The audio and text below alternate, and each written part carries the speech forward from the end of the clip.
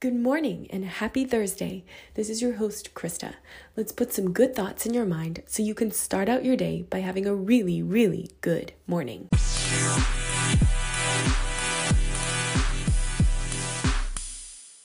Welcome to our Advent series. The Christmas countdown has begun and Christmas Day is almost here. I hope you'll join me each day to prepare our hearts and our minds for the celebration of the birth of Jesus Christ, God's Son, and gift to the whole earth.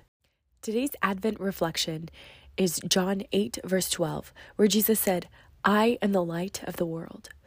Recently, my high school chorus students and I had the privilege of singing at the community's Christmas tree lighting ceremony.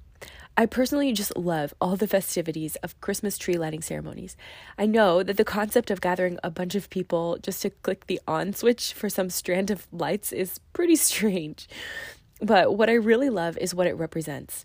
It often marks the beginning of the Christmas season and the way we illuminate our communities with Christmas lights and decorations. This is the time of year when we all get to work together to light up our homes, streets, businesses, schools, and communities with cheery, bright lights. I don't really know where and when the tradition of bright, colorful Christmas lights began, but what I do know is that seeing them reminds me of Jesus. John 8, verse 12 says this, "Jesus spoke to them, saying, I am the light of the world. Whoever follows me will not walk in darkness, but will have the light of life." Jesus is the light of the world. He brought light to all of this darkness that we are living in. If we choose to follow him, we don't have to walk in darkness, but we can walk in his light. This world is very, very dark, yes. And sometimes that darkness feels so overwhelming to me that I can feel engulfed inside of it. But Jesus came into this world to defeat the darkness. He came so that you and I do not have to live in darkness, but so that we could live in his light. Christmas lights look the most bright and beautiful when it is dark outside. The darkness allows us to be able to fully celebrate and appreciate the beauty of the lights. And this is why Christmas tree lighting ceremonies must occur after the sun goes down.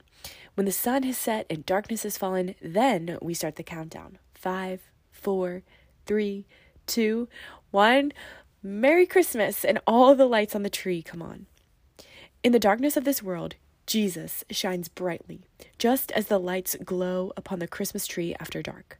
So, as you go through this Christmas season and you see all the Christmas lights in your home and community, be reminded of the light of the world, Jesus.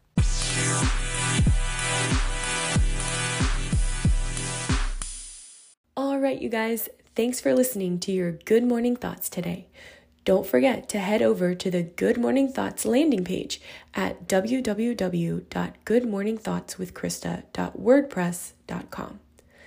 Take a deep breath. You're alive. Think some good thoughts. Now, go have a really, really good day.